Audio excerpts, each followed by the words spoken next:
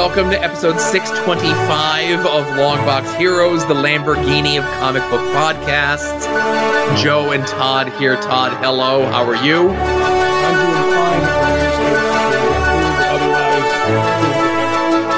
fine. We can recreate the conversation that we just had before. Nah, let's be fresh and new. That's what I like. You sure? Yeah. All right, we can get into it.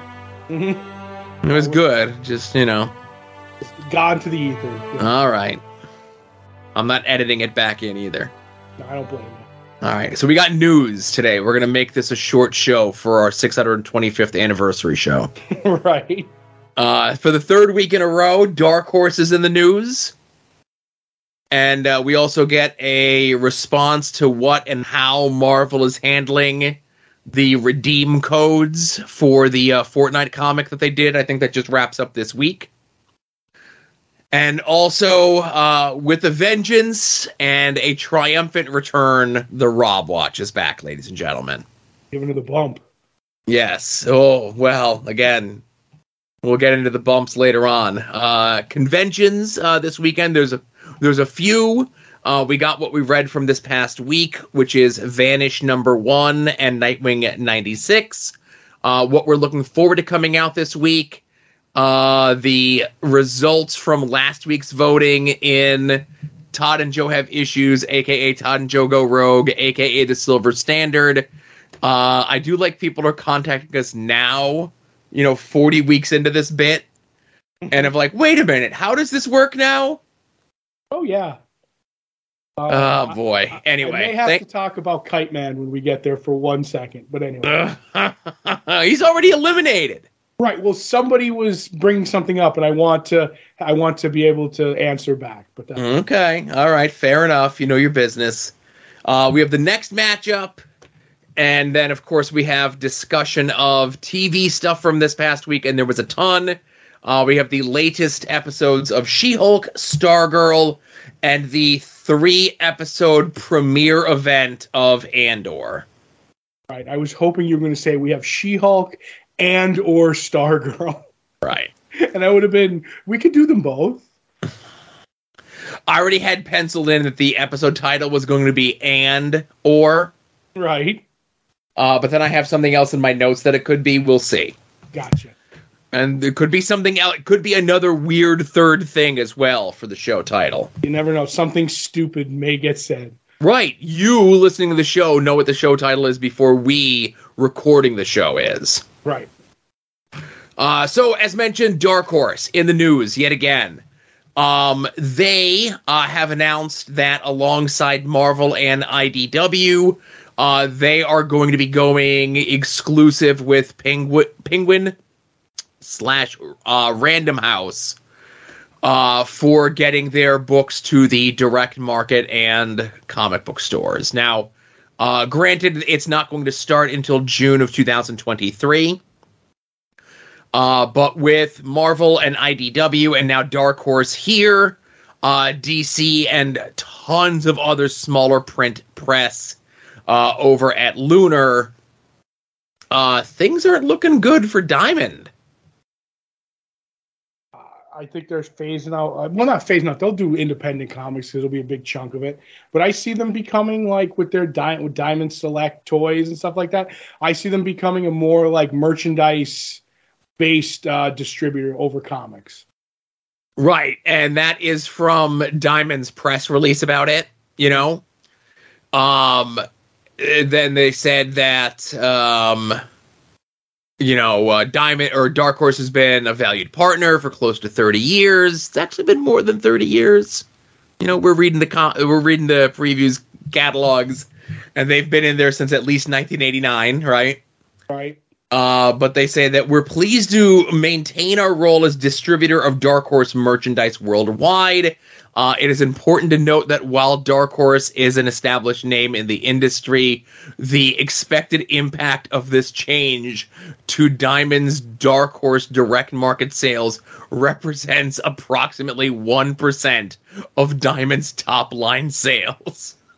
Shots fired. I was gonna say, like, boy, howdy, like, yeah, you guys could go, but you guys are like this little penny, of what we actually do, Right, the penny plunderer, if you.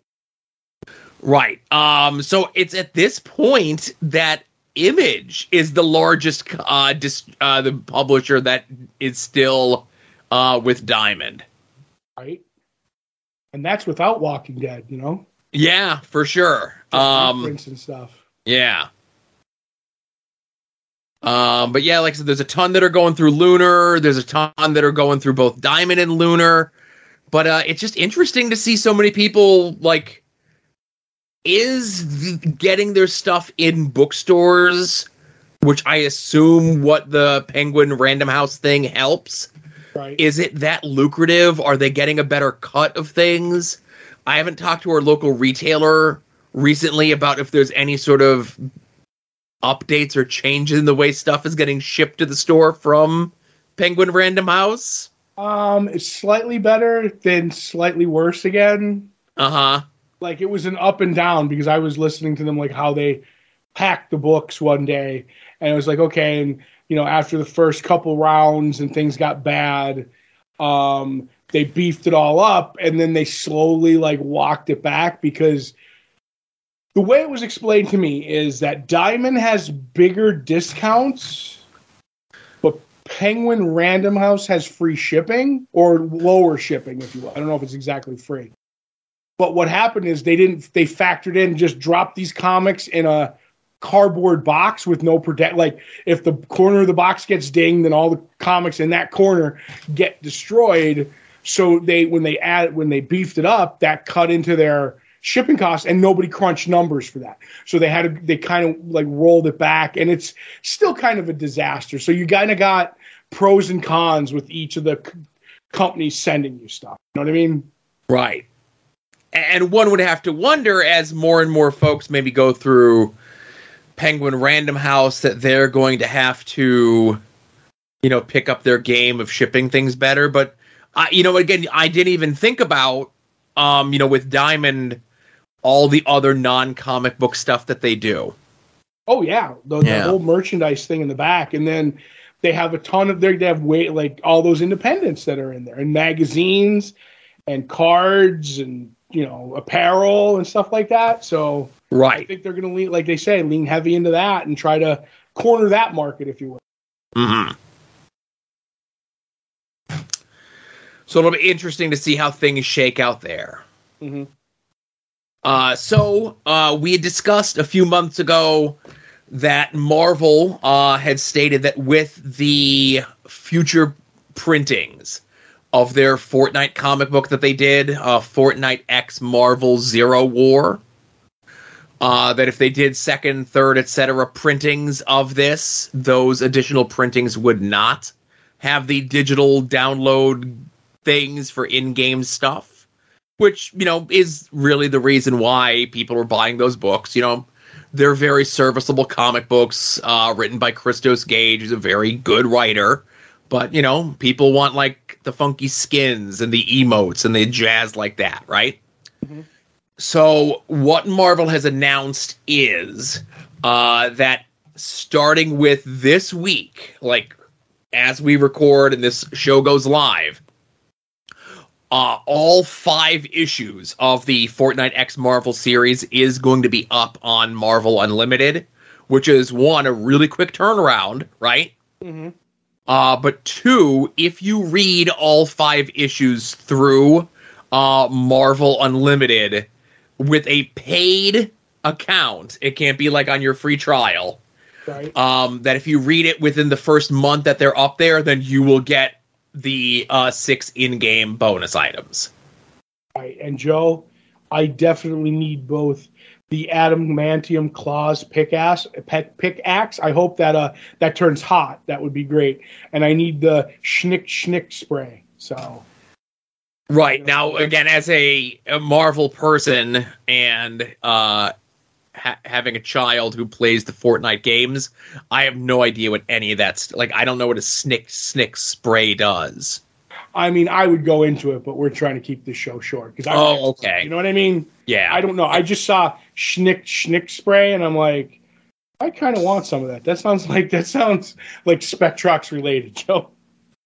Well, again, what isn't? But I say that is an interesting way to get that to folks without having to put the codes in future editions. One, and two, to maybe drive more people to your online digital thing, right?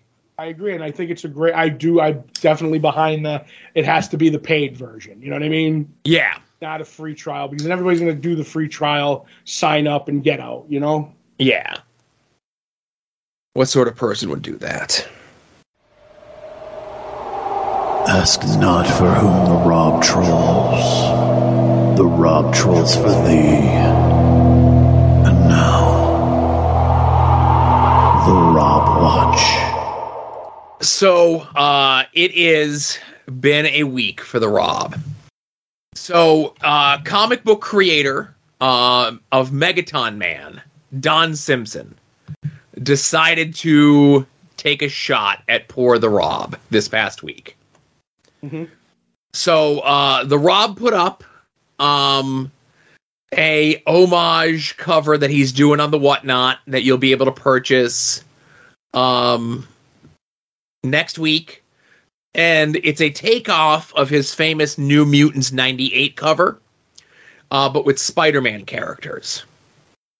Now, listen, I'll be the first one to say, as a Spider-Man fan, and as the Rob, I would never say apologist, but I would definitely say understander. This is bad even for him. What? It looks perfect, Joe. Yeah. But again, I don't care, right? Because it's the Rob. It's something that does not appeal to me whatsoever. But Don Simpson was offended by this, saying that the American comic book is officially dead. This is the worst art that I've ever seen in my life. He goes on to tell tales of going to Extreme Studios back in the days and seeing early concept sketches for Rob's Heroes Reborn Captain America. And it's just these two just start snipping and sniping back and forth at each other over the last week in regards to all of this. Even the Rob kind of pulling out receipts showing that when there was a requested reprint of the Splitting Image comic that I think we just reviewed, talked about recently in Previewing the Past. Right. That when Jim Valentino came to the Rob and asked if it was okay for them to do the reprint or whatever it was, the Rob kind of signed off on it. I will say this, Don Simpson seems like a nice enough guy, but I don't know why this of all things wrinkled him so much, There's got to be something in the weeds, you know what I mean? So yeah, something that just hasn't come out yet, and they've kind of been going back and forth quite a bit, and still even so to this day. But I would say, at least with what's been put out there, I think the Rob is on the right in this one. Mm-hmm. Say what you will about the Rob, and his art, it may not be for you. Say what you will about the Rob, his personality may not be for you. But he really tried hard to take the high road on this. Right. Even though there were dozens of people just baiting him and all sorts of stuff. And the Rob just kind of I'm sticking to the facts on this one, Right, which is weird. I don't know. I guess we found somebody who's more, out there than the Rob, Don Simpson. I don't know. It just seems, like I said, until I know everything, and I'm with you. I don't like Rob's artwork. So I look at this cover and I go, it's pretty bad. So I'm in Don's corner on that, but whatever. It's a Whatnot cover that I'm never going to get. That if it was on a book that I had to buy, I might turn it down, but it is what it is. Just, I don't know. Sometimes I feel bad when people pick on the Rob, but then in a week the Rob will do something and I'll be like, we should all pick on him. I don't know. So Well, I know it's for next week, of course, but the Rob is going to be at New York Comic Con, just like you are, Todd. Mm-hmm. And he did post up on his social media, and I quote, "This will be my second and last convention of 2022. New sentence. I've really cut back. New sentence. Hope to see you there. New sentence. My VIP packs are best value, comma." And that's the end of the sentence. Brother. That's what he should have said. I don't know. HH? No. RL? TR, the Rob, Rob. But yeah, I don't know. That social media post seems like very much it was like composed by bots or something. Right, an AI, if you will. Yeah. I don't know. And I'm like, oh, he's only doing 2 more cons this year? Like, New York's the last big one of the year. I don't know what the other one would be. Well, no, he had done, what he's saying is he had done one other convention earlier this year. Oh, okay, I got confused. Yeah. If you remember earlier in the year, there was a third one that he was supposed to do that had like the rooftop dining deal with the Rob, and then we speculated that maybe when the Rob saw no one bought them, he decided to cancel at the last minute. And there was a whole back and forth with the people putting on the convention and the Rob there. Oh yeah, I remember that. Yeah.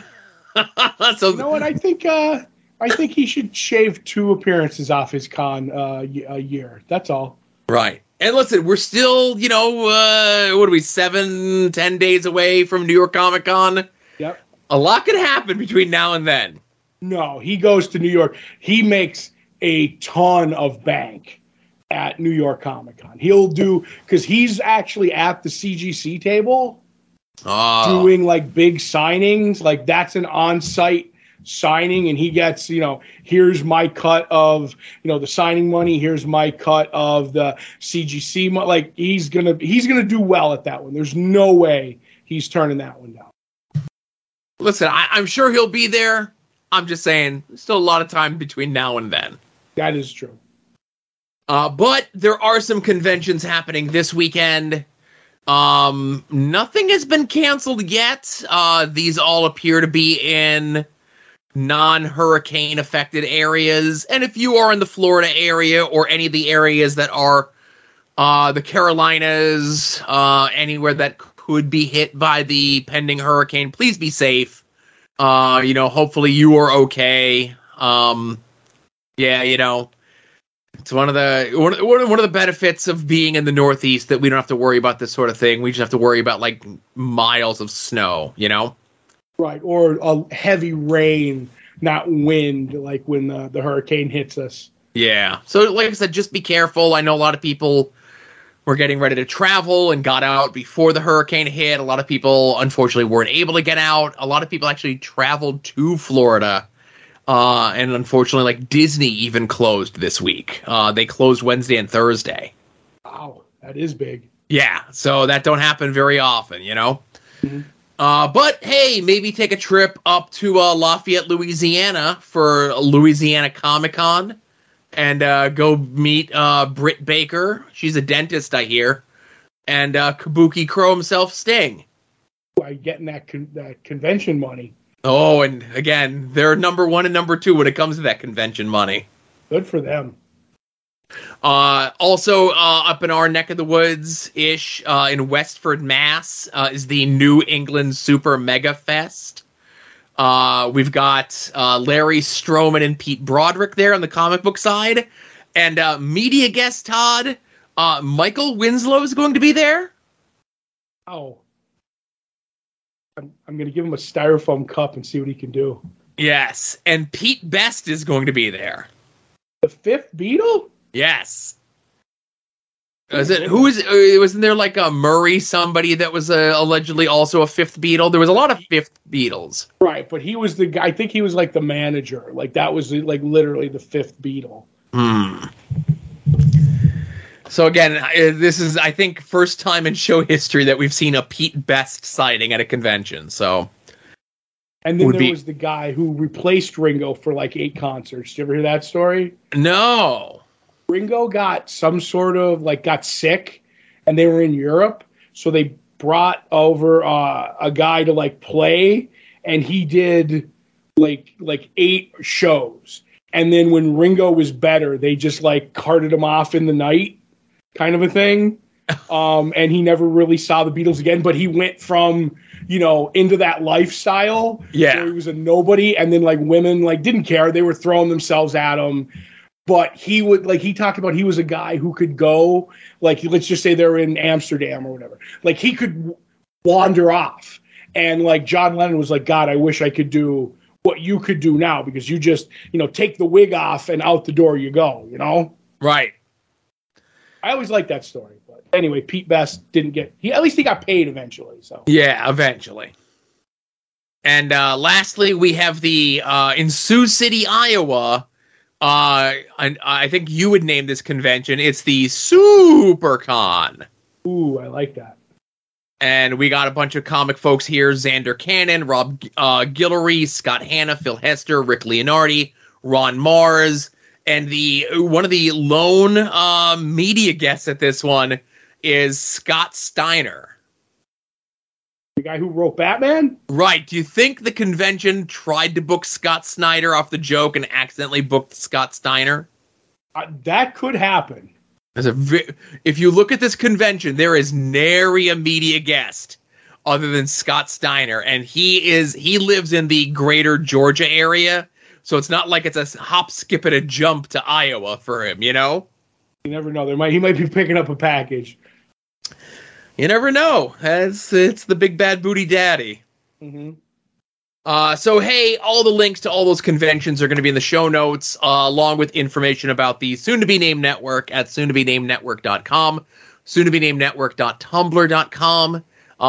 Anytime any of the shows in the network go live, and it's not a real network per se, like nobody's sharing hosting costs, just a bunch of friends getting together, trying to get an umbrella, raising awareness of all of our friends' podcasts. This show that you're listening to, Longbox Heroes After Dark, At Odds with Wrestling, Final Wrestling Place, We Need Wrestling for a variety of opinions on the world of professional wrestling, Wings on Wings, Porch Talk, Puzzle Warriors 3, Profane Arguments, No Chance in Helmet, and of course, anytime any of these folks from these shows appear on other shows, those will show up at soon-to-be-named-network.com as well. Be sure to check out our other friends doing stuff around the internet. Mike Sterling's blog over at progressiveruin.com. Kevin Hellion's blog at masklibrary.com. Rick Williams' store, The Chop Shop at freekaratechops.storeenvy.com. Listeners of the show, longtime listeners of the show, Jason Sandberg and Chris Runt have self-published comic books, Jupiter and Battle Monsters, respectively. We have links in the show notes where you can go ahead and purchase copies of those. And hey, if you do not have a comic book shop in your area, or you do not have a good comic book shop in your area, let our comic book shop be your comic book shop. Comics on the Green, we have their Facebook linked up. That's where Dave and the crew put up the most of information, new releases, when the stuff is in the store, when you can come pick stuff up. Stuff that you could pre-order in the future, giving you a heads up on what the latest and greatest stuff might be. And you could also sign up for their mail order subscription service, whether you get stuff sent to you monthly, bi-monthly, weekly. There's a chance you can get a sketch from our good friend Becky. You can check out her social media, linked up in the show notes as well, to see stuff that she's done in the past, prints, commissions, process, all sorts of things. Yes. So let's get into what we read from this past week, Todd, and I'll let you start with whatever book you would like. I'm going to start with the book we were both looking forward to most, which is Vanish #1, written by Donny Cates, art by Ryan Stegman. This is a story about a character named Oliver Harrison, who is basically a Harry Potter Batman. Perfect. That's pretty much the best way to describe it. He stopped a menace called Baron Vanish years ago, and in another realm that was a magic tiered realm, but he ended up losing his parents, so that's kind of the Batman thing, and he ends up stopping them, but the Baron Vanishes allies kind of a deal, end up getting away, and Oliver ends up living in the real world, but he's having trouble, thinking and sleeping, so he's doing a lot of drinking to try to pass out and doing drugs and stuff like that. And then one day he gets attacked, and he realizes that this character called Battle Rocket, who's a superhero-esque character, shows up, and he ends up realizing that he's one of the Baron Vanish's minions, and he's like, okay, this is kind of what you're doing now. And he ends up, fighting him, and he's like, okay, if you're here, I realize what's going on. I can think straight now. I'm going to get the rest of them. And they end up establishing kind of how the other realm worked and the rules that are established and how he kind of broke them and stuff like that. But I really like this book because, like I said, it's a real simple elevator pitch. Like I said, Harry Potter meets, Batman, and the look of him with the outfit that he wears, and then Baron Vanish as this spider dealy thing going on that he looks like. But the legs close up on him. So visually he's very, he's it's appealing. I will say this, with the art and the writing, this is the most Image feeling book I've read in a long, long time. This makes me feel like good versions of the original run of Image books. This would have slid right in, if that makes any sense. Because they've gone with criminal and newer stuff, crossover, which doesn't feel like Spawn or Savage Dragon or any of the Rob stuff back in the day. But Vanish could have slid right in, but it's written very, very well. Yeah. So I'm glad you went through the pitch. Obviously, Batman stuff, definitely strong Harry Potter stuff. Right. And again, if you know, you know. I kind of felt it was like Harry Potter with a little bit of Rising Stars in there. Kind of, yeah. Okay. With the villains, yeah. Yeah, don't want to give too much away there. But again, high concept. I think I said on At Odds this past week, if you take from one source, it's plagiarism. If you take from multiple sources, it's research. He's sampling, Joe. Yeah, right. And I'm not saying that this is thievery by any stretch of the imagination. The design and the look and the feel of everything, is very wholly original, and it feels very much like a Donny Cates book. The dialogue definitely, and it very much looks like a Ryan Stegman book. It is, I think, inked or colored a little bit different than his usual stuff, and I'm not sure if it's the same ink or color that he's used in the past. But, it definitely adds a little bit to his art. But the cover image and the main cover, you had mentioned that this would have fit in right in that first slot of early Image books from 30 years ago. The look of this character is very much the Darkness. Right. If you remember that character, who had Witchblade spin out of him, and then Witchblade became much more popular for reasons, I guess. Right. The Darkness was Garth Ennis for a while. He didn't do it. I don't think he did the first initial run. I think it was Mark Silvestri. Yep, but it was Garth Ennis who put it on the map for me. Yeah. But like I said, this is, a very violent book, a very graphic book, but it's also a very beautiful book. It's a really good story with a lot of twists and turns in the book itself. And, we always talk from years and years ago that the original pitch that was in those print ads for Saga #1 was, this is Star Wars meets Game of Thrones. And while it is those things, it's not those things. Right. So to say that this is Harry Potter meets Batman, it is those two things, but it's definitely not those two things. Right. Let's just say it is those things, but it's more than those things. Yes. There you go.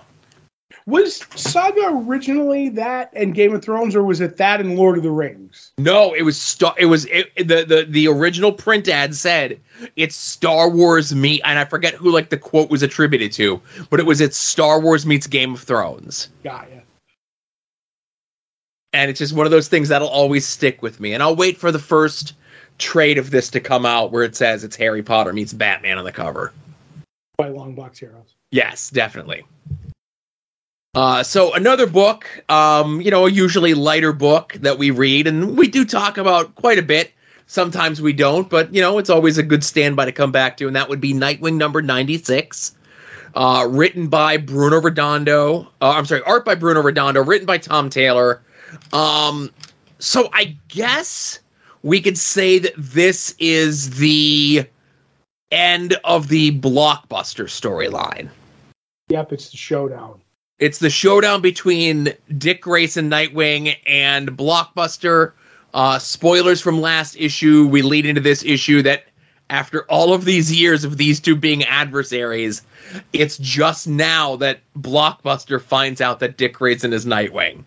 Mm-hmm. They do have an epic battle as one of the buildings in Bloodhaven are burning down. The previous issue was Dick Grayson with his connections in the mayor's office, sending Teen Titans and the rest of the Bat family out to stop all the other things that Blockbuster had in effect. But the way that this book is done, it's been more or less like one continuous story. Right. By Tom Taylor since he came off the book, and you have like all these like mini arcs. That's why I'm saying, like, is this the end of the Blockbuster part of this? Yes. But it doesn't feel as though like this is the end of the main story arc. It's like this was a branch off the main story arc, and now the branch is back onto the main story arc. Yes. Because we have stuff with, the new established villain Heartless. That kind of he's been the through line of the main story as whatever's been going on with Dick Grayson in this book. It all kind of comes back to these two having that final showdown, right? Yeah. And a lot of this has been Dick using his inheritance that he got from Alfred to try to make Bloodhaven better. And part of that, of course, is trying to get rid of the criminal element. And, of course, the police are super corrupt, and Blockbuster was the one that was behind all of that. And we learn in this issue that even though Blockbuster might not have the same amount of power that he did at the beginning of the story arc, there is still corruption in the police force. Heartless is still out there, so there is still a lot for Dick to do on the superhero side of things, on the authority side of things, and of course rebuilding the city after what Blockbuster had done in the last couple issues. Yes. And this is building up to issue 100 here as well. And, I don't think this is one of those few books that they could legacy number this and could have got a couple anniversaries out of this, Right. And I think November is a 5 Wednesday month.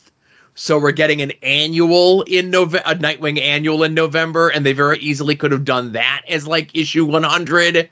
But I like that they're going with the natural 100, no legacy numbering. It's whatever this current run is. We didn't renumber when Tom Taylor came on. We're just keeping it as is. Yeah. All that, I 100% agree with you. Bruno Redondo's stuff is amazing. I do like all the stuff going on in Bloodhaven with the people in the background, like rising up and helping when they have to. But of all that, I agree with you. But this also moves, which is the most important part to me, moves the Babs Dick storyline along, the relationship. And there's like 3 or 4 great pages with that. That's the only thing that I wanted to add is that the relationship stuff with Dick Grayson and Babs is absolutely fantastic. Yep. It's, since the inception and pairing of these characters has been a lot of will they, won't they sort of stuff. And, Tom Taylor does something in this to kind of eliminate that. Mm-hmm. And I don't want to give away spoilers because it's definitely a book that you should be reading, I agree. It's been consistently since Tom Taylor came on one of the best books that DC puts out. And DC puts out a lot of stuff. I was just redoing my list as October comes up, as we lead toward November and December. And for the first time in a long time, DC's tipping the scales versus Marvel on what I'm getting on my pull list. For me, DC's pulled far and away ahead. And as of this recording, like the new previews will be out. You know what I mean? So right. Fantastic. Well, I got my copy last week because I'm special, you know. Oh, really? Yeah. Say nothing. I'll curse off air. All right. Well, I only got the big one. I didn't get all the other ones. I didn't get any of them until this week. So. Oh boy. Oh well. Listen, you know. You're gonna have to have a talk. I guess I just go to special time. I don't know. Well, you probably just walk in. You know, you got all the hashtags that people notice, so you got the special stuff. Yeah. So hey, that's what we read last week. Let's get into what we're looking forward to coming out this week. If you head over to longboxheroes.com every Tuesday around noon Eastern time, we put up the poll post, which is a link to all the books that are coming out this week. Whether you get your books in print, whether you get them digitally, whether you get them sent to your home, however it is you get your books, be forewarned, be forearmed, know what's coming out this week. Todd and I attempt to guess what the other is most looking forward to coming out this week. Todd is currently in the lead over me with 6 correct guesses. And I'm not even going to do the hemming and hawing and scratching my chin trying to figure out what it could be. The book Todd is most looking forward to coming out this week is Human Target number 7. I was going to try and pull that it isn't, but I can't even do it with a straight face. It's Human Target number 7. I'm pumped for this. I'm so happy to have this book back. Let's ride it out to 12 and see how we end this. Though I will say yours is a little harder, Joe. I see 1, 2, 3, 4 books that could be your pick this week. And right. I'm gonna go against the grain because somebody said, and I'm gonna say you were going to take, because you guys are good tight buddies and he follows you on Twitter. Is it I Hate This Place number 5? It is I Hate This Place number 5. I thought it might be Sergeant Rock versus Army of the Dead, but I think you were going to close out Kyle Stark's story. So. Yep.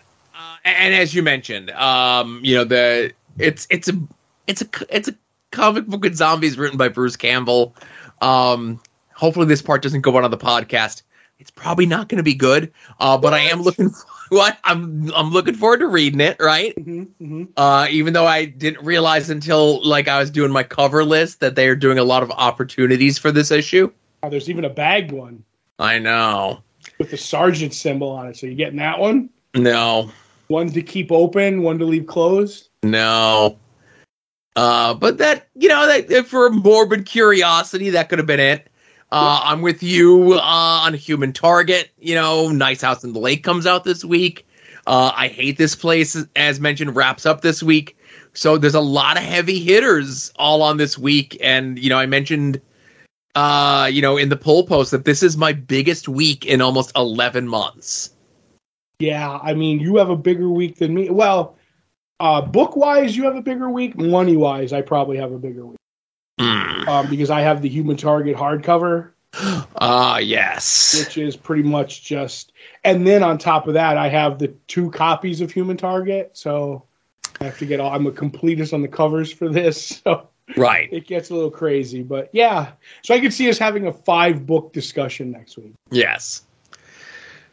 So while you're over at longboxheroes.com, be sure to check out all the other stuff that Todd and I have done together, whether it be past episodes of this show, past episodes of Longbox Heroes After Dark, and the current ongoing battle in the Todd and Joe Have Issues slot.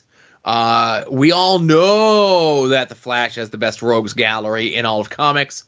Todd thinks that Batman is the second best. I think that Spider-Man is the second best. So we decided to take the bottom of the barrel of those characters' rogues galleries, put them together in a giant tournament voted on by you, the listeners. And again, the thought process here is, what's a more interesting matchup? Green Goblin versus the Joker, or the Penny Plunderer versus Hypno Hustler, right? I agree. It's the Hypno Hustler and Penny Plunderer. That's more interesting. It is, because, you know, like every site does, like, oh, it's the big guns versus the big guns. Well, you're only as strong as your weakest link. And if we get the bottom of the barrel rogues and we pit them all against each other, that's how you really shake out the true worth of a rogues gallery. Can I get this pitch printed that you just did printed on a card so I could just hand it to people when they ask me? It's like, what were you thinking? I just reach in and pull out the card and hand it to them? Right. Because that'd be much easier. I don't know. It's almost as though I've said it on every episode of this podcast for the last 41 weeks. I know. But I would like to say before we get into who won last week, because we had somebody talking, like you said, tweeted at us and wanted. My friend Ryan, sure. Right. And I was like, okay. And he's like, oh, because of course Kite Man goes down because he's cool now. And I'm like, he's not cool. Because he said on Tom King and Harley Quinn, which I've been watching on HBO Max now. Very good show, by the way. And it's like, oh, they made him cool. And I'm like, they really didn't make him cool. He's still a dork. He's just like a lovable dork. Yeah. But by that, and Tom King gave him a tragic backstory. A tragic backstory does not make you cool. By that logic, watching Harley Quinn, they make Clayface an idiot. He's the worst. He's a dork. He's a total mort in this show. And so is Commissioner Gordon. Commissioner Gordon's always talking about his relationship. He's like, my wife's leaving me and I just want to be Batman's friend. And he's like, hey, Batman, you want to go get food after this? Batman's like, I got jobs to do. So he's pathetic. So by those transitive properties, does that make Clayface and Commissioner Gordon lame? Because, this one thing happened? So, I say no, only because there's so much more good Clayface and Commissioner Gordon stuff out there, and good Clayface and Commissioner Gordon stuff still being made in other forms of media. Whereas if you take all, let's say, 25 stories where Kite Man's in, it's not until recently where people decided, we could do something with this character, where he had been a punching bag for the longest time. Clayface has always been cool. Commissioner Gordon has always been cool. If they just take one instance, Harley Quinn, the TV show, and decide that we're going to pick on these two characters for whatever reason, that does not wash out the previous 80 years of good stories that these two characters have taken care of. But when a character like Kite Man, who prior to the Tom King thing, prior to the Harley Quinn cartoon, maybe had 15 appearances that you could scrape together, and in all 15 appearances, he was a joke and a goof and a piece of trash. And now, just recently, in the last 5 years, they decided, hey, let's kind of shine this turd up a little bit and see what we could do with it. I'm not saying that he's an A-list great character on the level of a Commissioner Gordon or a Clayface, but at least people are trying. I get it. I just look at that and I'm like, I haven't got caught up on Harley Quinn, but you get what I'm saying. You know what I mean? I'm just I'm watching him and he's like that.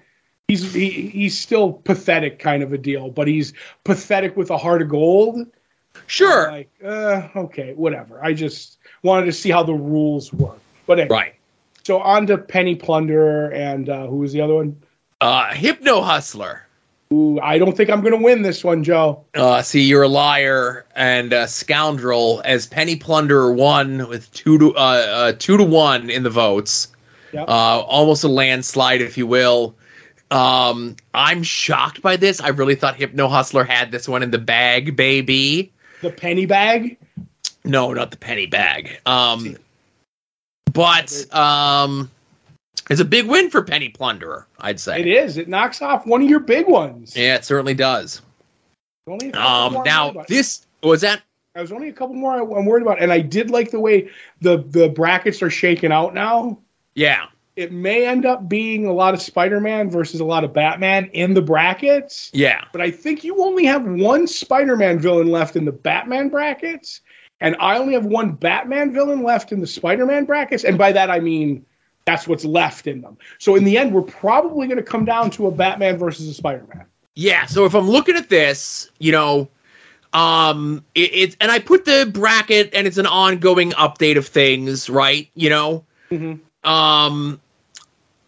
So, Penny Plunderer moves on.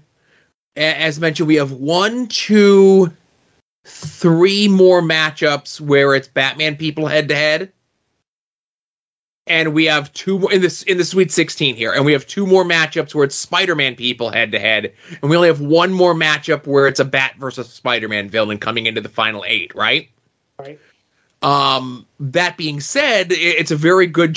sadly, like I said, there's a bracket here where it very well could be all Spider-Man people to get to the very end. I get what you're saying now. Yes. You see what I'm saying? Yes, I'm with you now. So it definitely, there's a very good chance that it is going to be a Spider-Man versus Batman in the finals. So this week's matchup is a matchup for me, and that is two Spider-Man villains, Video Man versus Chai Talk, the chicken cow. Video Man has been like a sentimental favorite to our listeners. Really enjoy how bad of a character he is. I'm torn, of course, because I think they're both pretty terrible. If there was going to be the next matchup being against a Batman person, I would say nobody vote. Let it be a tie, and then they both go on to the next round. I think that's how that would work, because we've never had a tie yet. But I think both are pretty strong contenders. Just because he has like the fan sentimental vote, I'm going to suggest, and I'm going to put my backing behind Video Man. I'm happy no matter who makes it out of into the next round. I honestly don't even know on this one. So I can't really say back one. I'm just going to let this one shake out. You get what I mean? I think, let's just say if one is 51% bad and the other one's 49% bad, I could flip those and be fine with it. Right. So I'm just going to put it up to the listeners and let them figure it out. For sure. If there's a tie, I think they both go. Right. They both go on to the next round. No, they both go. No. We'll see what happens if there's a tie. Right. It's like the miniature golf episode. It's the person who doesn't win has to go. Oh, okay. And hey, we are, we've kind of hinted a little bit here and on After Dark and on the Patreon shows that next year in this spot, we are going back to reading something. Mm-hmm. We have like 4 ideas. We're still kind of fleshing it out. Once we figure it out, if we kind of are still wishy-washy on it, maybe we'll put this up to a vote as well with the listenership. Right. How do you feel about that, Todd? I'm fine with that. All right. Did we have any art attacks this week? We did, from Jesse DeYoung. He says, I got to meet 3 heroes of my youth, Jeff Anderson, Brian O'Halloran, Jay Muse, but couldn't get in to see Kevin Smith. My bucket list remains full, sadly. 3 of the 4 signatures on this animated Clerks I did for Fan Salt Lake. Someday I'll be able to get Kevin. So he ended up drawing a picture of them all together with a bear driving car.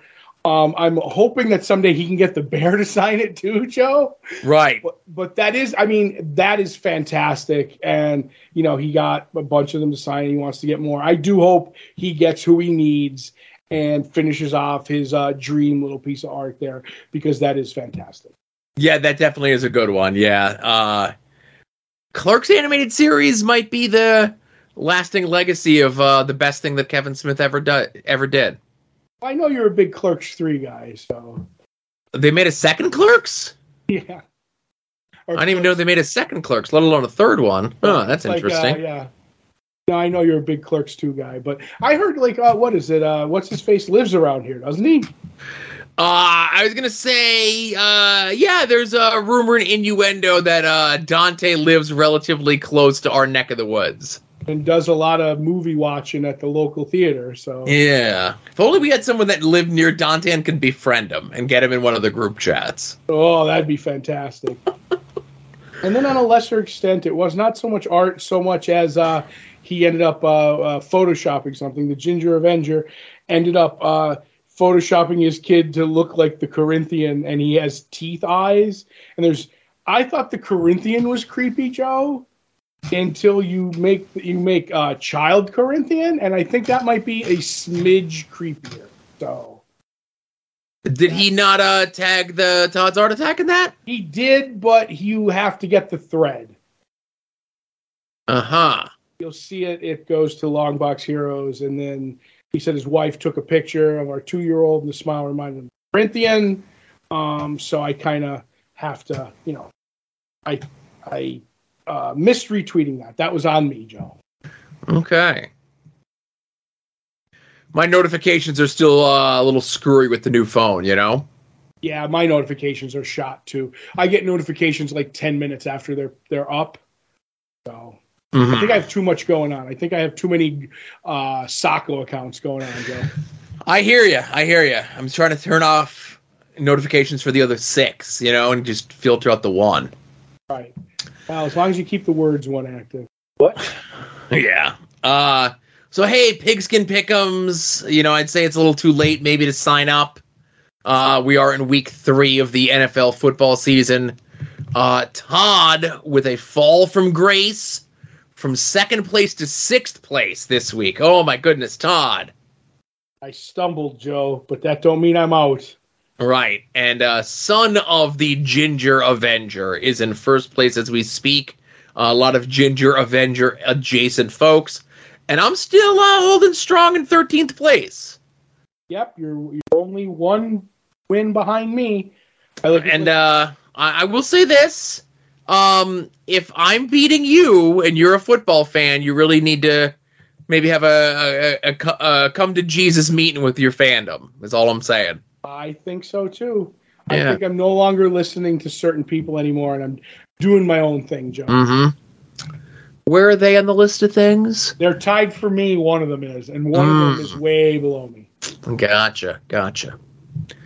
So a lot of people make these picks with their heart and their head, like their heart instead of their head, Right.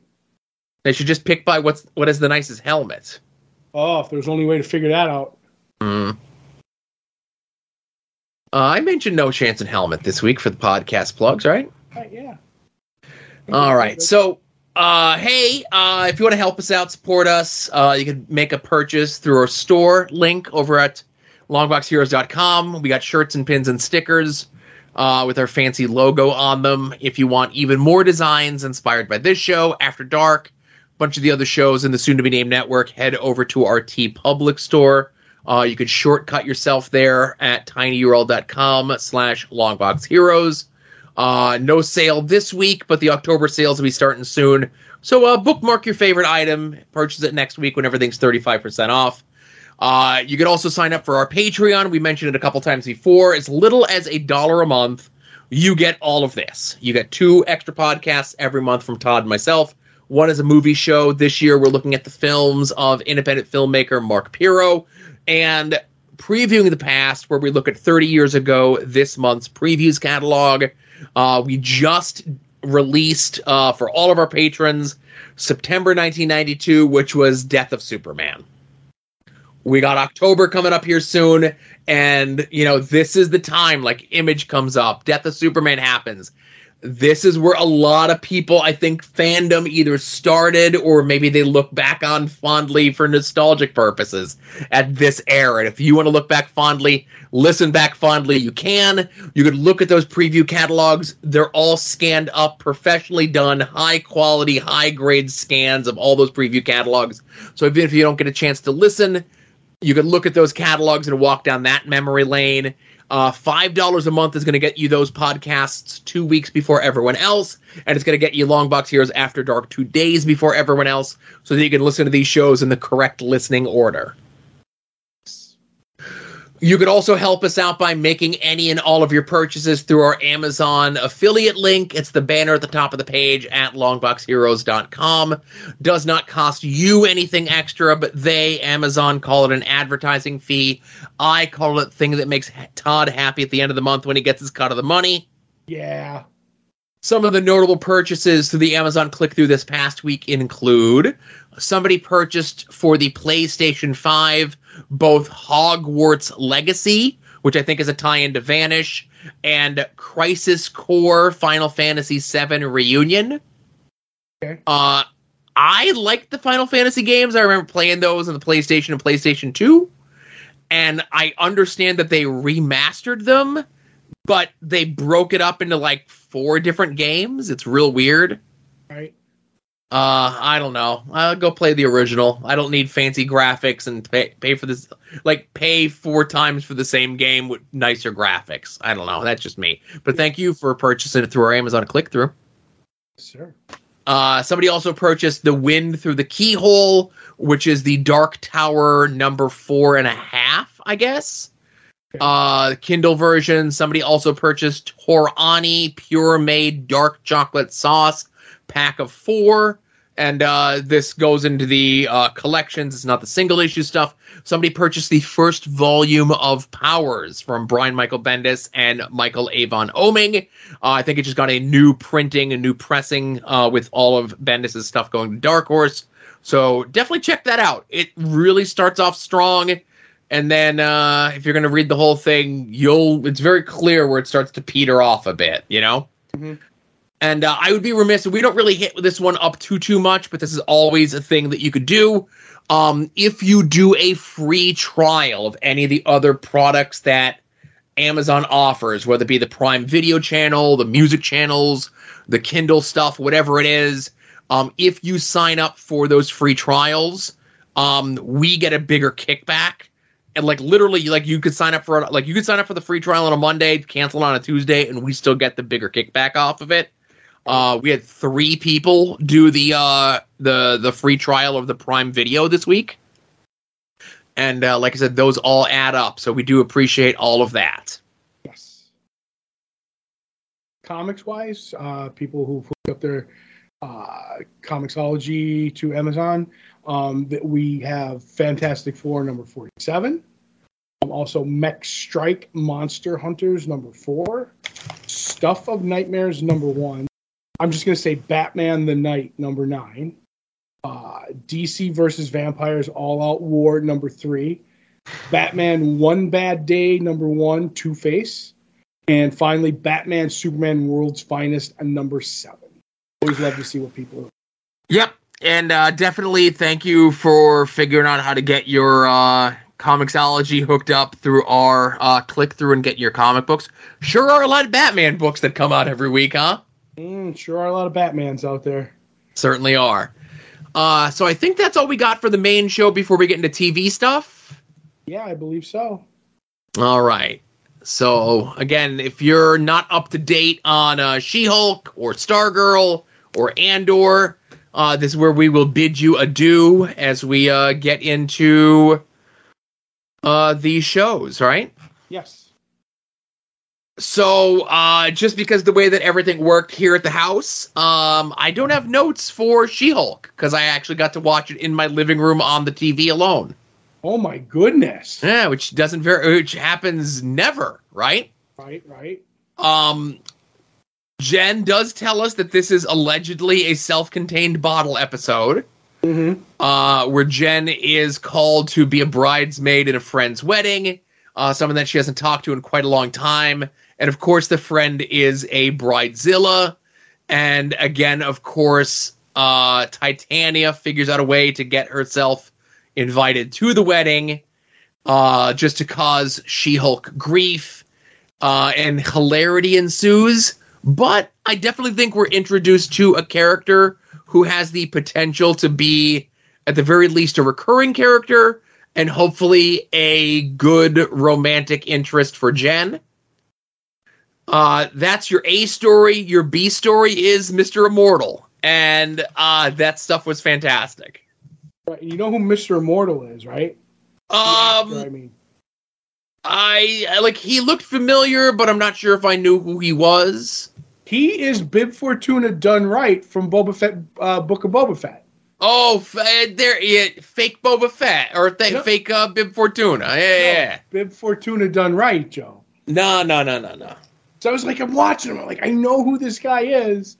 And that's fantastic.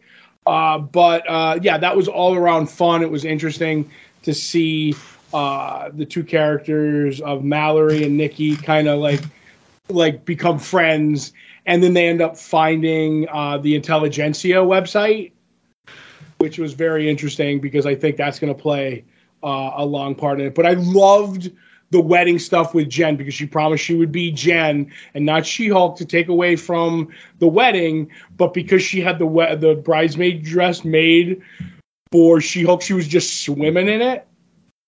And she ended up going to the bar, which was a cash bar, which was fantastic. But that Walking on Broken Glass song, and she's dancing, and that was the moment that the actress who plays Jennifer Walters, I'm like, she is just adorable and lovable. You know what I mean? Like, all the time. And that's what's really making She-Hulk for me, is how much I really like both the She-Hulk character and the Jen. But I'm going to disagree with you on Josh, who is the love interest at the show. He's 100% using her to get close to just Jen so he can prick her for the blood. You think so? 100%. Oh, look at me. I'm a softie. I think there's a real romance there. I agree, but when they start, I'm an old-fashioned, like, I put on my detective comics hat when I'm watching these, and the run-up to the show is like, they have I don't know, do you fast forward through the recap, or do you? No. Okay, well, the recap did a lot of stuff, like She-Hulk did this, and She-Hulk won her case, and she's fighting Titania, but then they hit hard on who was the group, the Wrecking Crew. The Wrecking Crew, that they want the blood. They want the blood, and it didn't work out. And I'm like, if they do that in the recap, something in that episode, we're supposed to be reminded of it for some reason. And the only thing I can come up with is Josh is a dirtbag. And he's going to betray her and try to get that blood because he's going to love her for just Jen and not She-Hulk. Oh, you're breaking my heart. Like I said, I thought there'd be true romance here. Right. And the fact that we got the Incredible Hulk, he was the DJ. Good thing that he's got another side opportunity going on, Joe. Right, I know a guy who could use that as a side opportunity himself, maybe. Yep. So all around, loving She-Hulk, love the idea that it was a bottleneck episode, and she even says, it comes at the most inopportune times, and I don't care if you want Daredevil, he's not going to be in the show much, so get over it. So next up, I would say that we'll talk about Stargirl. Sure. All right. So Stargirl, we pick up from last week. And listen, I'm going to say this was maybe my least favorite episode of Stargirl to date. Mm-hmm. And I know I've addressed this before, but I really don't care about Icicle Jr., and I really don't care about the romance between him and Stargirl. And his realistic icicles? And I get it, right? The parents are grooming him to take over the dad's job, and he can't figure out that the blonde girl that he's in love with is also the blonde girl who's Stargirl. And he's giving up his art, and then, they have the moment at the end where he gets to, use his powers in front of her without being afraid that he's going to hurt her. I don't care about any of this. Right. Other than Jeff Johns bringing in emotions like he does in every story that he does. So, because remember she's saying, I use emotions to use the star staff, the star man staff. And he's like, you use yours. So when you're angry, the powers go off and hope can make you. So I'm like, okay, maybe we're going to get Blackest Night done right over here. That's all I can think. Oh, maybe he'll get his redo on this, right? Right, but I'm with you. I'm not a big Icicle 2 Electric Boogaloo guy. Yeah. I really don't care. I'm more interested in the other stuff. And I'm off my thing that Joel McHale is going to become Jack Knight Starman. Yeah. Well, okay, so I still think there's a chance that he could, but I think there's less of a chance of him being, evil or corrupted. Definitely. Because he's definitely not the killer. Yes, definitely not the killer, especially since, he has a lot of the same whatevers that happened to the Gambler, but he was able to survive, of course, because he's stronger than the Gambler, even though he was in the hospital unresponsive. And again, listen, I'm a longtime Joel McHale fan from Back to the Soup days. Mm-hmm. And he looks good. He's an older guy now. He looks good. He's not some 60-year-old decrepit man. But the shot of him in the hospital bed with no product in his hair, oh yeah, was shocking to me. I was like, I held my heart. I'm like, oh my God, he allowed himself to be filmed like au natural. I can't believe it, right? Yeah, if he's like not ugly. He's Hollywood ugly there though. Yes. So he comes to, and they bring in Dr. Midnight, the original Dr. Midnighter. Mm-hmm. And again, just like how Todd mentioned, like, at the beginning of She-Hulk, we get like a little bit of recap stuff, but it's very specific, poignant recap stuff that they want you to remember for this episode. It's like, oh, hey, Dr. Midnight hasn't been in any of these episodes lately. Let's catch you up to date on what he's been up to since we haven't seen him in like 7 to 10 episodes. It's like, oh, Dr. Midnight's going to show up. So we learned that prolonged exposure to the cosmic staff not has changed Joel McHale, but like he's been absorbing the cosmic like radiation or whatever, and it's given him Wolverine / Norman Osborn super healing powers. Mm-hmm.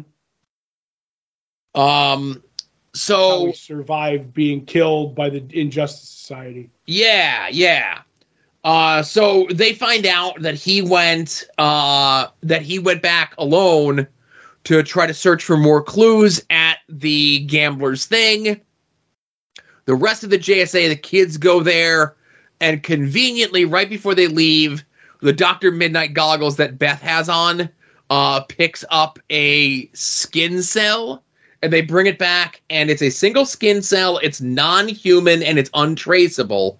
And as she mentions this to Dr. Midnight, the original Dr. Midnight, he says, we came upon that once before in one of our JSA investigations. It's definitely the Dragon King. So Mike and Jakeem hear this, and they decide, we're going to go investigate. He's probably in the sewers. That's the last place he was seen. We're going to go investigate. We don't get a follow-up to what they're doing at the very end, but it definitely feels as though while Cindy has the laptop and she's definitely doing stuff with like blue and red liquids and beakers like any good scientist. Yep. She's also apparently becoming more reptilian. And maybe that skin cell that they found isn't for the Dragon King. Maybe it's for her. That's why the killer has multiple names, Joe. Right. I'm thinking they're going... Did you ever see Batman Beyond the Return of the Joker? Yes. Where he, like, programmed Tim Drake to be the Joker. I think that's what the Dragon King did. Like, she's slowly, like, becoming him, or she's possessed by him somehow. But you get my meaning. That's kind of why they're saying that the genie said that there's two. The Thunderbolt said that there's multiple names. So yeah, I do kind of think that's going that way. But two of my favorite side stories are not favorite, but it was interesting to see Yolanda's mother, who I just hate. Her mother's the worst. Like, still picking on Yolanda. They're getting thrown out of their house, it looks like. But she's just a big meanie. But then the thing that I do love is anything with Barbara and Paula, a.k.a. Tigress, when they have their bond because Tigress threatened Tim, who's all Mr. Thumbs Up now. I like that. And then she gives Barbara a gift and she made it herself because that shows that she cares. And she's stuffed like the freakiest looking, like she taxidermied an animal and she's just petting it. And I'm like, give me my Barbara and Paula Tigress spinoff now, and I'll be 100% fine with it. At least like a Thelma and Louise-esque road trip adventure. Mm-hmm. Where they run into a problem. Barbara's puzzled about it. And then she leaves. They're like, I don't know how we're going to get out of this jam. And then it just gets taken care of off screen. It's like, oh, how did this all get worked out? I don't know. Let's go before the authorities show up. And I don't care how evil you are or how good you are or whatever it is. Everybody can bond over the outlaw Josie Wales, Joe. That's all. Yeah, definitely. Glad they got that Warner Brothers, that's under the Warner Brothers umbrella, so they can use footage of it, Joe. Yeah, well, and again, I don't know how fair use works. I didn't watch the credits to see how that was listed in there. Right. But I'd like to see... obviously that is leading to Sportsmaster and kind of everyone joining up together. Obviously Sportsmaster thinks Joel McHale's a maniac, and Joel McHale thinks Sportsmaster's a maniac. And one would think that the thing that they have in common is that they're both maniacs and would be best friends if they weren't so much alike like each other. Mm-hmm. But yeah, Stargirl was good. Like the parts that weren't about Icicle being sad about using his powers. Yeah. Well, when he joins the when it's everybody on the show is in the JSA, it's going to be fantastic. We're going to get there eventually, I think. Yep. Is this only 6 episodes this season? Is it that many? I'm not sure. I'm about to look it up. I feel as though I ask every week. Right. It's almost like we should end up doing what's the word I'm looking for? Like a list in the emails. Maybe it is, but that's only because that's as many as IMDb has. So I know that they've extended it later, if that makes any sense, as we're watching it. So right.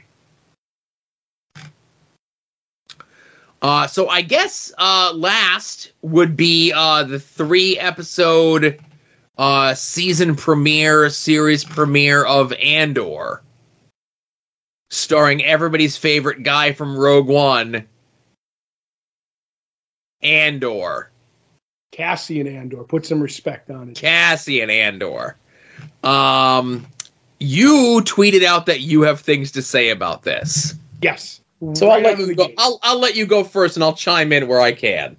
Right. So it starts out kind of a deal with Andor in this like corporate run area with they have their own corporate cops, and he ends up going to what we now fully just write out and say brothels in the Star Wars universe. And he goes looking and he's asking, and I forget what the people were, but his people, he's looking for a woman. Kenari. Because that's like a big plot point later on. But right, I just couldn't remember the name. I didn't have it written down. Kenari. The Canary in the coal mine kind of thing. But he ends up going and he asks, like, in this brothel, and this lady comes out and is like, there was a Kenari woman here, but she left. And these 2 cops end up getting mad, and they end up hassling him, and he leaves. And I need to interrupt. Like we learn later that they're like not even really cops. They're like rent-a-cops. Right. They're the corporation's thugs that run the area. They're like more like security than cops. Yeah. So they end up hassling him. They follow him, and they end up saying like, "Oh, hey, jerk, whatever." And he's like, "Where'd you park your spaceship?" And he ends up going like, "I have 300 credits or whatever in my pocket. If you leave me alone, they're yours." He goes, "That's just enough for the fine." And they end up getting into a scuffle, and he kills one of them accidentally and gets the blaster off the other one. And the guy's like, tries to talk him down, and he ends up going like, "Listen, we'll go in. I'll say it was a misunderstanding, blah, blah, blah." And he's kind of begging for his life, and Cassian just shoots him in the face. And that's when I knew I was all in on this show, Joe. Like, before we get to anything else, I was like, there's no ifs, ands, or buts about what we're watching here. There's no, like, a grand, like, truly white characters, maybe truly dark characters right out of the gate. Cassian's like, whatever I need to get done. And I'm like, okay, I'm looking forward to this to smooth out to the guy who's selfless by the end of Rogue One. Right. So he ends up going back. I'm sorry if you want to chime in anywhere there, but that was my big moment. No, I chimed in where I can. Yep. So he ends up going back to the free cities, the free sector or whatever. And the security ends up realizing somebody was killed. And the old grizzled veteran who runs it doesn't even want to mess around. He's like, I understand this. I got the Empire breathing down my neck because this is 5 years before the Battle of Yavin. He's like, I just want to get this over with. So he ends up saying, I'm going off. You just make up a false story that they're martyrs, but not too big of a martyr because we don't want a parade. But the second in command, who had his suit tailored because they're all their baggy suits and everything, he's just a suck up. And he ends up getting in his craw that he's going to find justice, and he gets his sergeant to who's fantastic, who's a Kool-Aid drinker, and they're going to hunt down the Canary person who's Andor, and we get all that. I love the second in command who's a bully to the paper pushers, but then can't even give a speech to the cops. Yeah, the security guards. In the show, his name is Cyril Karn. Karn, or sorry, but he's like big bootlicker, and he's the one like, I've got a little tiny sliver of power, right? Mm-hmm. And I'm gonna run this power as much as I can. Where he gets like in the later episodes, and again, we're gonna be bouncing around. It's 3 episodes, essentially one big episode, right? Mm-hmm. Where he convinces, and that's the other thing, like all the other security guys are kind of like, maybe not in great shape, maybe like borderline portly, as you mentioned, like maybe a little disheveled, maybe their suits don't fit exactly right, maybe they don't take their job as serious, right? And all it takes, go ahead, sorry. You know what? Picking their noses and looking at their watches. Yeah, so all it takes is for this Karn guy is just to be the one of like, I'm going to be the one to whip everyone into shape. He convinces the other guy to get like a battalion of 12 people to go hunt down Cassian Andor, Mm-hmm. And these are guys who, they're skilled, they're security, whatever, but they are not prepared for what they come into, No, they're not.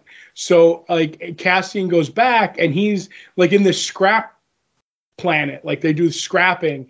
And he ends up, having to cover himself because he killed somebody. And he ends up going to his best friend, Brasso, I believe it was. Yes. Is my favorite character in the whole show. Like, Brasso's fantastic because when he shows up and Andor starts laying out the plan, he's like, I came over, and we went for a drink after work, but we didn't have any money, and we couldn't go here because I owed. And he lays out the whole plan, and the guy's like, okay, but then he puts the extra pepper on top, where he's like, oh, okay, because the cops beat him up. He's like, well, you besmirched my home, and I clocked you one. And it's like, so he fills in all, like, they are such good friends. He fills in all the gaps that Andor needs for his side story, which is fantastic. And he ends up talking to like his mother. He has his mother and her robot, because every Star Wars show needs a sassy robot. Well, that's not just a sassy robot. That's B2MO, B for short.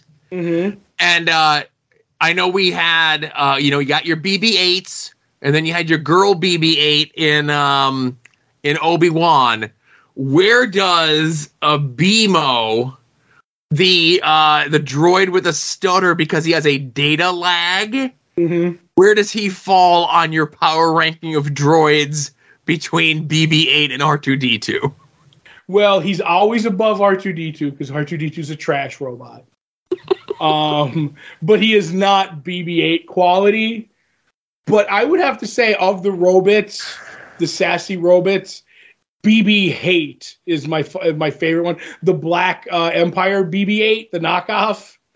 But I will take BB-8 over him. But I do like him. And we end up meeting his Bix, who's a woman that he's kind of confided in, and her boyfriend, who is Tim, I believe, which is the least Star Wars name I've ever seen. Well, it's Tim with 2 M's. Oh, well, I'm Todd with 2 D's. Does that make me Star Wars? No, you should be Todd with 1 D. Oh, okay. So we like run out these characters, and Bix knows all about his past and that he's Canary.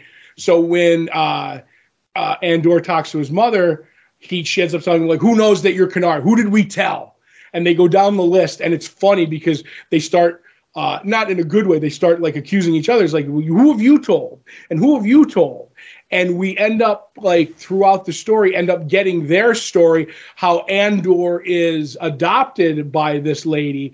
She ended up finding him on his backward planet, and like one of those like less technological planets, and there was a mining colony there, and they ruined the place, and a ship crashed, and she ended up coming to salvage some things and found him there, knowing the Empire would kill him if they found him. So she like drugs him and takes him away, And we don't find out through the 3 episodes what happened to the sister, but she must be out there. So that's why he's looking for her. And to jump to the end of the 3rd episode, the flashbacks, how it weaves in and out is kind of great. Yes. It rhymes. But when you get to the last episode and him leaving the free planet they're on and leaving Kenari and how it matches up is brilliant. Like, that's when I'm like, this show, after the big action scene, I'm like, this might be the best Star Wars show that's out there.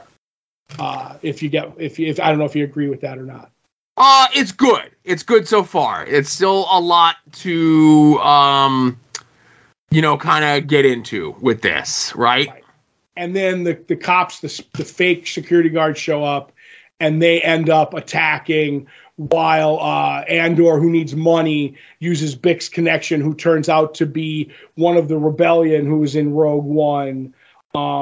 His name is Luthen, and he shows up, and he's like James Bond super spy, and he shows up in the bus coming into town. And me and Adam were talking about this. Our favorite robot of all time, BB-8 may be great, where B stands for, where R2-D2 stands, but the steps robot for the bus, did you see that when it like pulls up? Yes. There's a little step. Like, not all robots can be heroes. I do want the story of the step robot. You know what I mean? Right. He goes off and has adventures. That would be fantastic. Now, did you mention, of course, the Bix character? Because Andor goes to her and says that he has like this untraceable star pass gimmick, right? Right. An important thing that the rebels would need. Right, because it's off of an Imperial ship, and that's when she goes and reaches out to Luthen, who's the contact in the Rebel Alliance. And it's as the security people, led by Karn, are looking for the Kenari person with the dark features, and they have a picture of Cassian Andor without his beard and stuff. And it's Tim who ends up selling him out. Did you mention that? No, I was going to get to that. Tim, who's okay. Bix's girlfriend, who's jealous of Andor.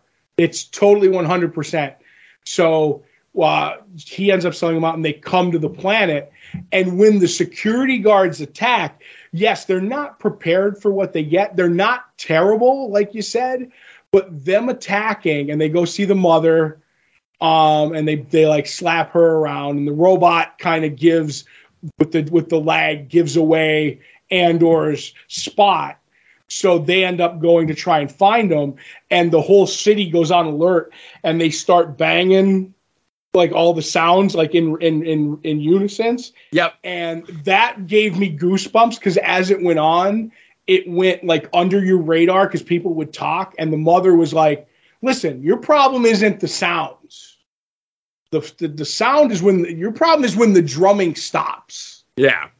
And because it was lower under the sound, when it stops, you get goosebumps. And that's when the bass solo starts. That's why you have to worry, Joe.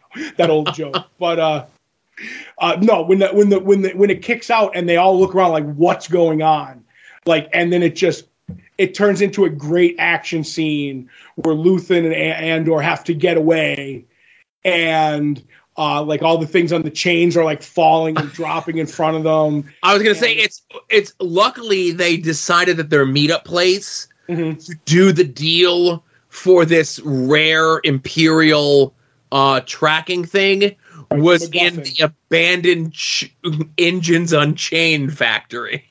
Yep. And so they end up like basically whooping all the security. Yeah, they just outmaneuver them. They're just They get the best of Karn, and Andor's like, we're going, and Luthen's like, kill him, man. Like, you won't do it, I'll do it. But he ends up not doing it. And I think that's kind of, gonna. Do you think that's gonna come back and bite him in the tuchus there, Joe? I don't know, maybe, kind of, sorta. But they end up getting away, and they end up blowing up a bunch of the security guards. And I do like that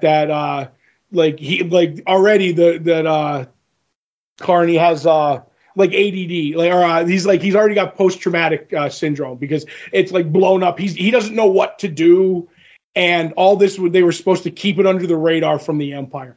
I don't think that's going to go well, Joe. Right. And, they when Luthen gets involved with Andor, they're a good team. They do the decoy with the getaway vehicles. They get the setup where they, tow one of the giant engine chains to, one of their escape vehicles. So as he's trying to escape, that causes him to, the ship to explode and cause a distraction. And these two guys who just met, just because of their common bond of, Andor wants to find his sister, Luthen sees something in Andor and could, bring him into the rebellion. Just the bond between these two together that quickly are able to take down, all 12 of these, I would say not highly trained, but definitely trained, low-end Imperial folks. Yeah, and the thing that I like about it, too, is, and I was discussing with a couple of people, and I do believe it's going to happen, but we're 3 episodes in and there's 0 Jedi stuff. Because I've talked with a couple of people, and I'm Team Scoundrel over Team Jedi, and that's what I want to see, more Scoundrel. I do think there's going to be somebody who's Force sensitive, because sassy robots, you need Force sensitive people. But I don't know. I'd like to see, Cad Bane again, so Star Wars can be relevant again. I don't know. I really enjoyed this. This was I think I'm pumping this up because it was everything that I wanted, and they gave it to me. Even though a lot of people said the first 2 episodes were boring, I was like, I really liked it. No, definitely not. Definitely not boring. Definitely world building, if you will, right? Mm-hmm. And I just think it's Rogue One is a very maligned movie in the new Star Wars movies. I really liked Rogue One. People say that the characters weren't memorable, and, it was a ton of new characters introduced in one movie, and then it's here's all these new characters, spoilers, and we kill them all, but, here's also Princess Leia and Grand Moff Tarkin and Darth Vader. So it's you don't really care so much because, the people that are in there, right? Right. This is taking that little sliver of a character who's only in one of the movies and building his backstory. And building, his origin and his backstory to kind of add a little bit to Rogue One. I could definitely see myself, once this is over, and I think this is already, picked up for a second season? Yes. The way it works is you are going to get, and I don't know if it's going to be a season a year, you're going to get the whole 5 years up to the beginning of Rogue One. Oh, okay. And you're going to see how he meets KSESO or whatever, the robot, and all that. They're don't expect it right out of the gate, but I think it's only 2 or 3 seasons, they said. And that will encompass all 5 years. You know what I mean? Gotcha. And then, obviously, it has to have an ending when you get to the beginning of Rogue One. Right. And it's when this is all over, I could definitely see myself revisiting Rogue One to kind of put these pieces here into that, Right. And top it off, if you will. Yeah. And I'm with you, because I think the hardest part about this episode is, one, and they, took a risk with it. That they have the whole thing on Kenari with no subtitles. Right, no subtitles, no dialogue, no nothing. Right, they have a little bit of dialogue, but it's in another language, and all we get is Cassie, the sister says his name, and I do because you don't know who the kids are, that they gave them the fancy, colorful necklaces so they would stand out. Yeah, amongst the other kids. I was it was really smartly done. But then, like you said, the only characters that we have any inkling of are Andor and Luthen. And so that's kind of why it's hard in the first 2 episodes. But by the time you hit 3 and we're running in the red with all the action, it brings you in. And I see now why they dropped all 3 episodes. It's kind of like we said with WandaVision. It's you have to get them out of black and white and into the second episode. And right. So people understand what's going on. And I'll just close by saying this. I know you said, Team Jedi, you're Team Scoundrel. I'm Team Alien. Oh, really? Yep. Oh, you're a big Fortuna guy, yeah. I'm a big Fortuna guy. Give me the freaky aliens. And that was, if I have a complaint, there weren't really many freaky aliens in here. They were mostly just like background players, and because they were background players, maybe the makeup effects on some of them weren't the best. Oh no! Like there might have been like there was a tentacled person who was like, I'm not gonna say like a Bib Fortuna. I think he'd be more in the Kit Fisto look. If you're familiar with Kit Fisto, star of Attack of the Clones. Sure. Where like he had like these things coming off his head that look like they should be like either soft or like lay on his body or something like that. And they just looked like it was a first pass on a makeup. He's only going to be on camera for a few seconds and you're only going to see the back of his head. But like, it's just this blue-headed man with like these weird pointy things coming out of the back of his head. I'm like, oh, that's a little out of place, isn't it? You know? Yeah. I just want more freaky-looking aliens. You give me more freaky-looking aliens, and I'll be on board. I was going to say, I thought we were going to get out of here without a nitpick by Joe. It's just that you're coming in like, oh, this is the best Star Wars thing that's ever been done. And I'm like, I can't be sold on it yet, you know? I need more freaky aliens. I said, I think it's the best Star Wars TV show. Oh, okay. I didn't say the best Star Wars ever. I said the best Star Wars TV show. I mean, Mandalorian Season 1 was good. But I think I want to see where this goes. But it gave me everything I want, and they killed that traitor Tim, so with 2 M's, so it was okay. Right. How many parts does Harvey Korman play in this? Not enough. 0. So again, not the best Star Wars TV thing yet, you know? But I'm hoping they do bring in his species that drinks through the top of their heads. Yes, that'd be a nice homage. If they do that, then I'm team freaky alien. So right. All in all, I really enjoyed it. Yeah, it was like that. It was good. I just want my freaky aliens. I gotcha. I just want my scoundrels. And you got your scoundrel. So hey, that's it for the show. Thanks for listening, everybody. This was episode 625 of Longbox Heroes. For Todd, this is Joe saying, see you all here next week. Remember, be a faucet, not a drain.